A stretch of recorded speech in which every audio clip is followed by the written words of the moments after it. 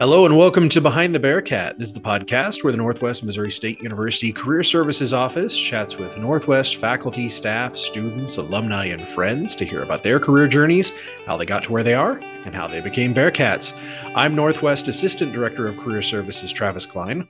And I'm Hannah Christian, the Director of Career Services here at Northwest. And the very first thing you may have noticed, congratulations to Travis. He has been promoted into the Assistant Director role. So, Travis, tell us a little bit about that. Thank you. Yes, as you notice, new background behind me, new office, new title, and some new stuff to do in the office. So we had Kat Falke, who we had on last season and was our assistant director. She has moved back into student success. She's the associate director of transfer partnerships, I believe. So she's on to bigger and better things, and I was able to move into this and very excited to do it, supervising students for the first time ever. That's a new adventure for me for sure, but definitely excited to do that and to continue on here with career services. So yeah, that was exciting. That happened about the end of June, so not a super long time ago, but trying to get it all figured out and get things rolling. So we'll have a new staff member coming on that we'll certainly have as a guest in the coordinator role that I previously had. So we're in the process of hiring now. So cross your fingers and wish us luck, and we'll have a new person starting soon. So that was my big news for the summer, was moving into that position, and Kat, moving up back into student success. Hannah got to spend a month in Europe, so that was very exciting. Do you want to tell us about that amazing trip? As many of you may know, this summer, I've been working on my PhD, and I actually started in May of 2020. So COVID put an abrupt halt to any and all residencies that I have done or would have done. So for the first time this summer, we were able to go. I spent the end of May and most of June in Paris, Venice, Rome, and a castle in Tuscany called Spannocchia. So like I said, that was a residency for my PhD program. So we spent the whole time going to art museums, walking around, looking at historical sites, having seminars with our professors, writing, just working on presentations, giving presentations, doing some guest lectures with faculty. And we got to go to the Venice Biennale, also postponed. That was a pretty incredible experience. So we got to see lots of really old art, ancient art, and historical places, and we got to see lots of contemporary art as well. It was a really fantastic trip, and it was nice to be able to do that. And then hopefully next year we can make up our second year trip. So yeah, going to Europe and looking at art for class sounds pretty awesome, I got to tell you. And some of the pictures were amazing. You'll have to send me some of those, and I can put those in the podcast, in the video version. So if you haven't checked that out, subscribe to our YouTube channel and check it out. We'll have some stuff there, but really cool. You also spent some time in New York for the class too, before you went to Europe, right? I did, yeah, at the end of April. So these were both makeup residencies. So in my program, we have residencies in the summer, and then we also have a 1-week winter residency. So at the end of April, I was able to go to New York City, and we did the same thing. We went to every museum possible, walked all over the city, and it was New York at the end of April. And sort of while we were there, was kind of a long weekend. While we were there, sort of the skies opened up, the flowers came out, and the birds were singing. So it was really a really great experience to be there at that time of year. Normally, the residency would have happened in the winter, but Omicron sort of put the kibosh on that. And so, I mean, to be honest, I would rather go to New York City in April than in the first week of January. So I think you got the better of the deal there. Yeah. Yes. Excellent. I also got to travel just a little bit domestically, went to Portland for the NACE conference. NACE is the National Association of Colleges and Employers. It's kind of the big daddy of the career services organizations for both the college side and the employer side. So Casey and I actually, the last week in June, went to Portland and got to go to the NACE conference and set in on some really cool sessions, met a lot of really awesome people from all over. It's the nice thing about NACE. You've got great big schools, like Harvard, and there was one person there from Notre Dame who had a really good session. But then you have little bitty colleges that are like 600 students, and then ones that are Northwest size where we're about 7,000, kind of in the middle. So it's a really nice mix of the profession, and to see what other people are doing and to come back with fresh ideas. I know I came back with a couple ideas we're trying to get implemented for this semester. So definitely some excitement there. But then around that same time, we also had another move from the office. So Casey actually moved. Do you want to talk about Casey moving on? I was in Europe when all of this happened. So Casey interviewed for and was offered and accepted and is now an assistant director with the Upward Bound program here at Northwest. So congratulations to Casey as well on his new role. So he hopped right into, as you may know, Upward Bound programs primarily do tons of programming in the summer when all of those high schoolers come to campus. So Casey hopped out of career services that was sort of winding down for the summer and hopped right into Upward Bound craziness, having students on campus, taking trips, trying to get everything wrapped up for that program. So he is currently living and loving life upstairs on the third floor of admin and not down here with us on the first floor. A couple of other things. What do we have going on this semester, Travis? Kind of walk us through. Yeah, well, we have some exciting news that with Casey leaving, of course, the career services specialist position was open. So Grace Stevens, who was formerly our event intern, was one of the applicants for that position, and we interviewed several, and I actually hired Grace. So she started on August 1st. So very excited to have her as part of the team. She may become our first ever follow-up interview on Behind the Bearcat, where later this season, maybe on the spring, or I'm going to give her a semester before I make her do it. But I'm thinking about having her back on, talking about maybe the transition from student to staff member. I think we haven't talked to somebody about, we've had parts of that conversation, but I think it'd be interesting to have that with somebody who's got it fresh in their mind. So Grace, very excited to have her on the team. We loved her as a student. We're very sad to see her go, and she was only gone for a couple months, and now she's back. So I'm very excited about that. She's going to be helping me with student employment. So selfishly, I'm also very excited to have such an awesome person to be a teammate with that. This semester, fall semester for us is always a little bit crazy in the office. We have a local job fair coming up at the end of August that is for primarily new students, but for any student looking for a job in the Maryville community. We hear a lot of times from new students, especially, that it's hard to find a job in Maryville because it's a small town. It's only 12,000 people. So depending on where you're watching this or listening to this from, you may be like, oh, that's tiny, but it's not a very walkable town. If you're familiar with Maryville, getting from campus to downtown Maryville, for example, is not easy to do. There's not sidewalks the whole way.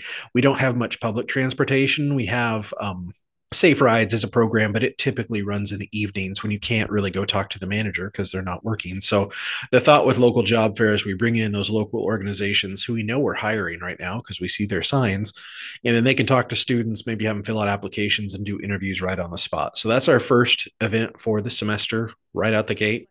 Yeah, I would also like to add, we have a couple of interesting people coming to the local job fair this semester. So 911, they're always looking for dispatchers. So we're going to have the local 911 office coming in and hiring maybe for some part-time dispatcher roles.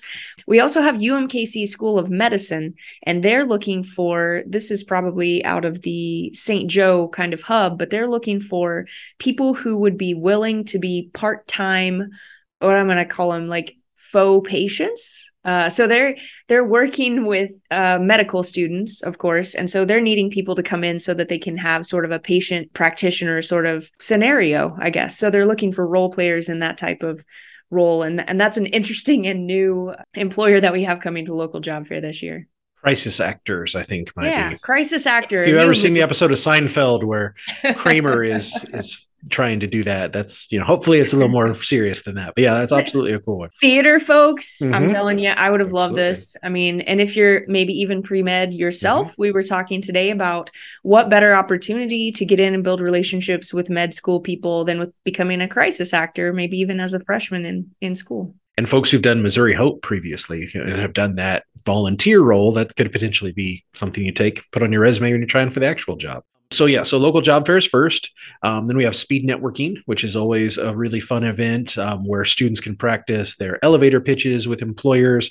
We set it up kind of like speed dating, where it's 60 to 90 seconds at a table. You go up, introduce yourself, tell them a little bit about yourself, a little bit of small talk. We ring a bell, you go to the next table, you do it again, and kind of work your way through the cycle. So that one's exciting. Last spring, we added a networking session in the middle of that. So there's a 1 o'clock session and a 3 o'clock session. So at 2, we did a networking session with the employers for folks that want to have a little deeper conversation. So we'll continue that, and excited to see what that looks like this semester. Mock interview day. We actually started mock interview day signups this week in the office. So lots of students coming in trying to sign up for those for class. Those will be both in person and on Zoom. That's our second kind of big, well, third, I guess, big event of the semester. And then career day registrations rocking and rolling too. We've had about 90 employers so far, I think, sign up. So some new people we've not had before. So always exciting about that. And then we have PBL Palooza at the end of the semester, where students who are our PBL interns or are in other profession-based experiences, maybe they did an internship over the summer, things like that, they can make a poster and then put it up and compete for prizes, talk to other students and administrators at the university. So it's always a really fun event. It's in the evening, and we try and make it lighthearted and fun. So that's kind of our slate of events. PBL Palooza is sort of like a hidden gem. Mm-hmm. I think I always learn so much whenever I go through, and each student basically makes a poster talking about their experience. And it could be, there's a wide array of experiences. There's lots of bioscience seminar students who've done experimental kind of studies, and they have some interesting studies. There's education students who are doing projects. There's psychology students. There are people, like I said, our PBL interns are doing projects that are based on campus. We have so many different computer science students, so many different students in so many different fields. And each one, it's so interesting to me to walk up and talk to them about their project. Usually they're super excited and they love to share all that information. And honestly, as far as attending, maybe it's because the students are the ones sort of like giving the presentations that it's such a rewarding and refreshing event to go to. So I highly encourage everyone to come to that. Yeah, especially students looking for internship opportunities. Like, there's no better way to find out how somebody found an internship than to actually talk to them. That's not very practical to have to do like on your own. But if they're at an event like this, like, go to that, spend 30 minutes walking around, talking to people. We usually have snacks and stuff like that. So get like an easy, low effort way to get a lot of really good information on internships and research and other things like that. So yeah, some of the stuff our students do is just amazing to me. And so walking around PBL Palooza and seeing, the really cool research that's going on in the science department and the really cool internship opportunities is always really rewarding. I always feel like for career services, for us especially, it's like, so when we get to see like what our efforts have yielded, like it's a really cool event for that. So really, really nice. Plus it's always cool too to see like the provost and the president of the university and different folks like that walking around talking to people about that too, because profession-based learning is such a big deal at Northwest. It's nice to actually have an event that celebrates it and specifically focuses on it. I think that's really nice. I think one last thing, we have purchased a new software that helps students write resumes. So in the past, we've typically said, don't plug your resume into a template. It's really difficult to work with. And when you bring it in, it's hard for us to look at it. Well, we sort of have like hatcheted that model. We've purchased a software product that actually students can come in, they can log into it just with username and password, single sign-on, just like all the other university things. And it is, in fact, a fillable form. You can put in your information and then you can click through and you can choose. There are several templates in there. They're in the process of uploading some Northwest specific templates. So those will be templates that we in Career Services have created. And I think for us, the utility for us is that allows us to make those beautiful resumes scalable, right? So now if you're an online student or if you're someone who really needs to start from scratch or you're too scared to come into Career Services, once again, we'll have that will be on our website. We will have it maybe highlighted or something we can put up there as a new option for students. And maybe send out an email kind of sharing the rollout of that. But we're hoping that is something that will really make it easier for students to create that initial resume and make it look nice. And maybe it won't take as long and be quite as confusing or as difficult.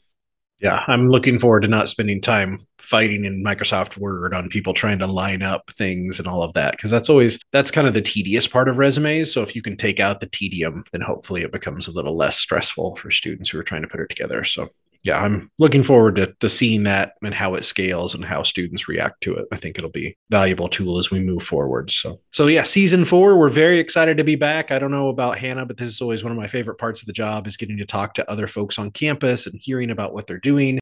we have a really big wish list of guests for the season.